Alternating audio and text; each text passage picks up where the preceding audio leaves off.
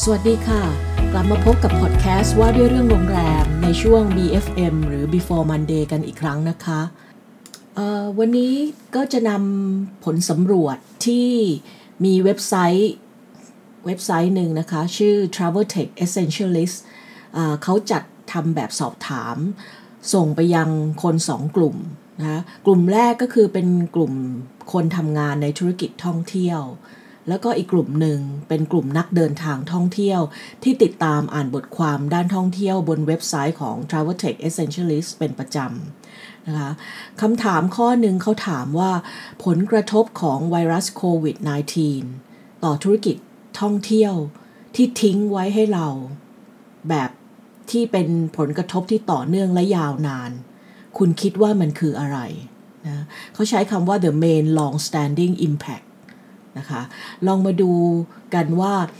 ผู้ที่ตอบแบบสอบถามทั้ง2กลุ่มเขาให้คำตอบว่าอะไรกันบ้างนะคะคำตอบแรกเขาบอกว่าธุรกิจสายการบินจะประสบกับความยากลำบากมากขึ้นเพราะว่าจะต้องมีมาตรการบังคับใช้ในเรื่องความสะอาดสุขอนามัยที่เข้มข้นมากขึ้นรวมทั้งในเรื่อง social distancing นะคะหรือการเว้นระยะห่างเพราะฉะนั้นการขายตั๋วเครื่องบินการจองที่นั่งก็คงจะนั่งชิดติดกันแบบเดิมคงไม่ได้แต่ประเด็นมันคือว่าผู้ให้บริการในธุรกิจการบินในปัจจุบันก็ประสบปัญหาขาดสภาพคล่องแล้วก็เงินทุนที่จะนำมาใช้ในการคิดค้นปรับปรุงบริการใหม่ๆเพื่อตอบโจทย์ในส่วนนี้ให้ชัดเจนขึ้นนะคะเนื่องจากธุรกิจหยุดชะงักในช่วงการแพร่ระบาดของโควิด -19 นะคะอีกความเห็นหนึ่งก็บอกว่าการท่องเที่ยวที่จะกลับมาเนี่ยมันจะต้องเริ่มต้นขึ้นจากภายในประเทศก่อนนะคะการให้ความสำคัญในเรื่องความสะอาดและสุขอนามัยจะส่งผลในวงกว้างเลยทีเดียวสำหรับอุตสาหกรรมท่องเที่ยวนะคะแล้วก็จะมีความต้องการที่จะแสวงหาแหล่งท่องเที่ยวที่ไม่ป๊อปปูล่ามากขึ้นหมายความว่าหาแหล่งท่องเที่ยวที่มีคนไปน้อยมีความแออัดยัดเยียดน้อยจะมีมากขึ้นนะคะการท่องเที่ยวภายในประเทศเนี่ยจะเป็นตัวผลักดันให้เกิดการท่องเที่ยวในระดับวงกว้างหรือแบบ global มากขึ้นนะคะ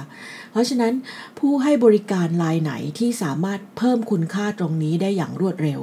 ก็จะสามารถกลับมายืนต่อในธุรกิจได้นะคะ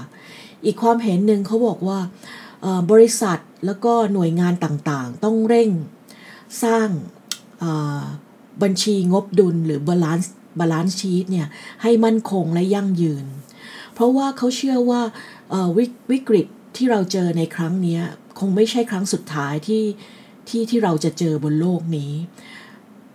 เราน่าจะต้องเจอกับโรคระบาดอีกแน่นอนนะคะเพราะฉะนั้นในส่วนของผู้ให้บริการทั้งหลายสิ่งที่ควรจะทำก็คือการเร่งกระชับความสัมพันธ์กับลูกค้าถ้ามองในแง่โรงแรมก็คือโรงแรมก็ควรจะเร่งความสัมพันธ์ที่ดีกับ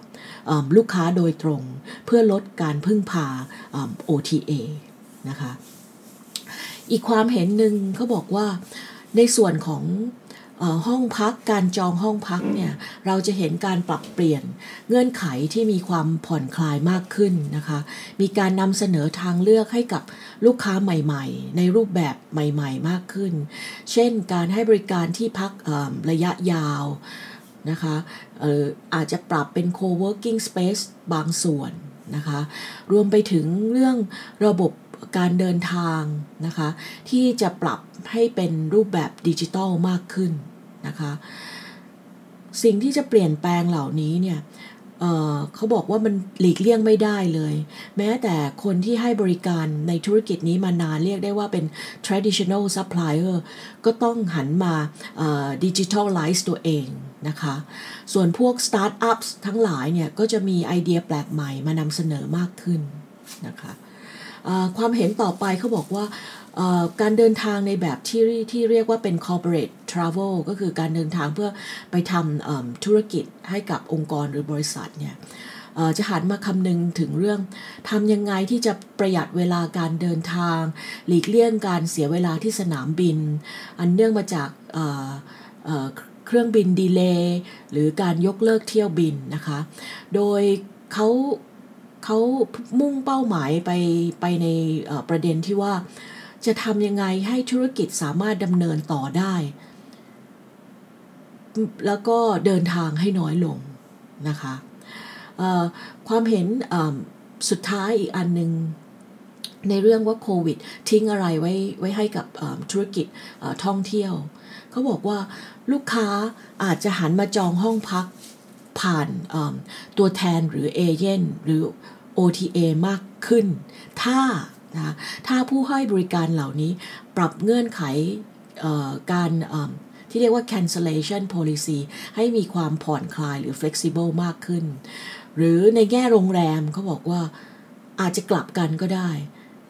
ก็คือถ้าโรงแรมหรือเอเจนต์ยกเลิกพวก non refundable rate นะคะหมายถึงว่าลูกค้าสามารถได้เงินจองจากBooking ที่จองห้องพักไปไม่ว่าจะจองในรูปแบบไหนลูกค้าก็